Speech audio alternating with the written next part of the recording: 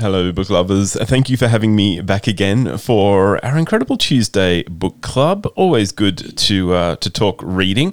I've been having a tremendous amount of fun with my reading lately. It's a necessary evil of what I do that there's often more than one book on the go. And while this presents some challenges in keeping it all straight in my head, it also means that I can lean into the book that most fits my mood on any given day. Today, I'm going rom-com because after finally seeing a bit of sun over the weekend, it's looking like the rain and cold might be setting in again. And so what better to remind us that despite the rain, despite the grey clouds, there'll be sun again than a genre that always has the sun coming out from behind those grey clouds at the end. Today, I've got Nina Kenwood's Unnecessary Drama, and this book is the exact right balance of the aforementioned drama and dappled sunshine to see me through till the next 5 minutes of spring at least. As Brooke arrives in Melbourne and into her first share house, she is ready for life.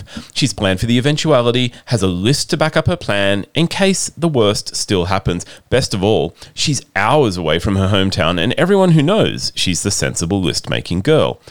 Even better, she's a whole world away from her old life and the event that defined, nay ruined, her whole life in high school.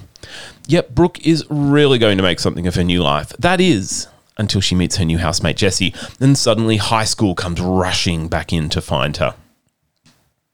Now, I don't think Unnecessary Drama is trying to hide its intentions when it throws Brooke and Jessie together in the same share house. In fact, I know it's not trying to hide it, as we are privy to Brooke's cripplingly anxious point of view as she tries to navigate this seemingly impossible situation. Instead, Unnecessary Drama does what it says on the box. Or more appropriately, it challenges the notion of that aforementioned unnecessary drama.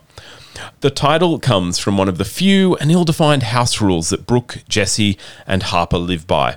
No pets, no house romance, and no unnecessary drama. Now, the idea of unnecessary drama is so loose that it sends Brooke spiraling, wondering at how she might possibly break this, accidentally or otherwise, while at the same time, we learn a little bit about Jessie's past misdeeds. It left me wondering if Brooke's drama might be necessary after all. Unnecessary drama is full of people and behaviours that are really not okay. More than the bad behaviours is the quiet acceptance that allows the bad behaviour to flourish. And in Brooke, we meet a character who is simultaneously loving and cripplingly anxious. She wants so much to care for others that she blinds herself to what she actually needs. And she ends up putting up with a lot of shit along the way. I probably should have put a language warning on that.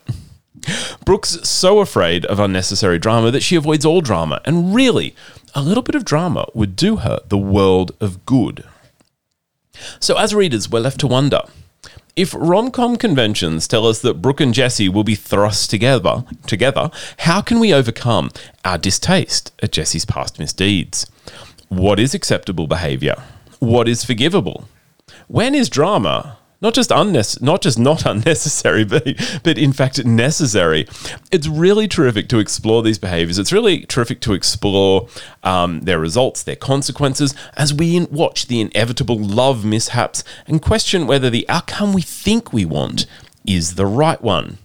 The phrase "know your worth" is absolutely relevant here, and I'm not sure how much we're spinning Lizzo here on 2SER, but I reckon Brooke could do with rinsing to be loved until she takes that message to heart. So today I'm talking about Nina Kenwood's Unnecessary Drama, and I am going to say stuff the weather, and I prescribe for all of you unnecessary drama for everyone's weekend, whether it's reading on the beach or under the doona in the cold November rain. Thank you for joining me for Book Club. I will have a conversation with Nina Kenwood coming up on Final Draft, so join me every Saturday and every Wednesday night, and of course, until next week, happy reading. Catch you then. Bye now.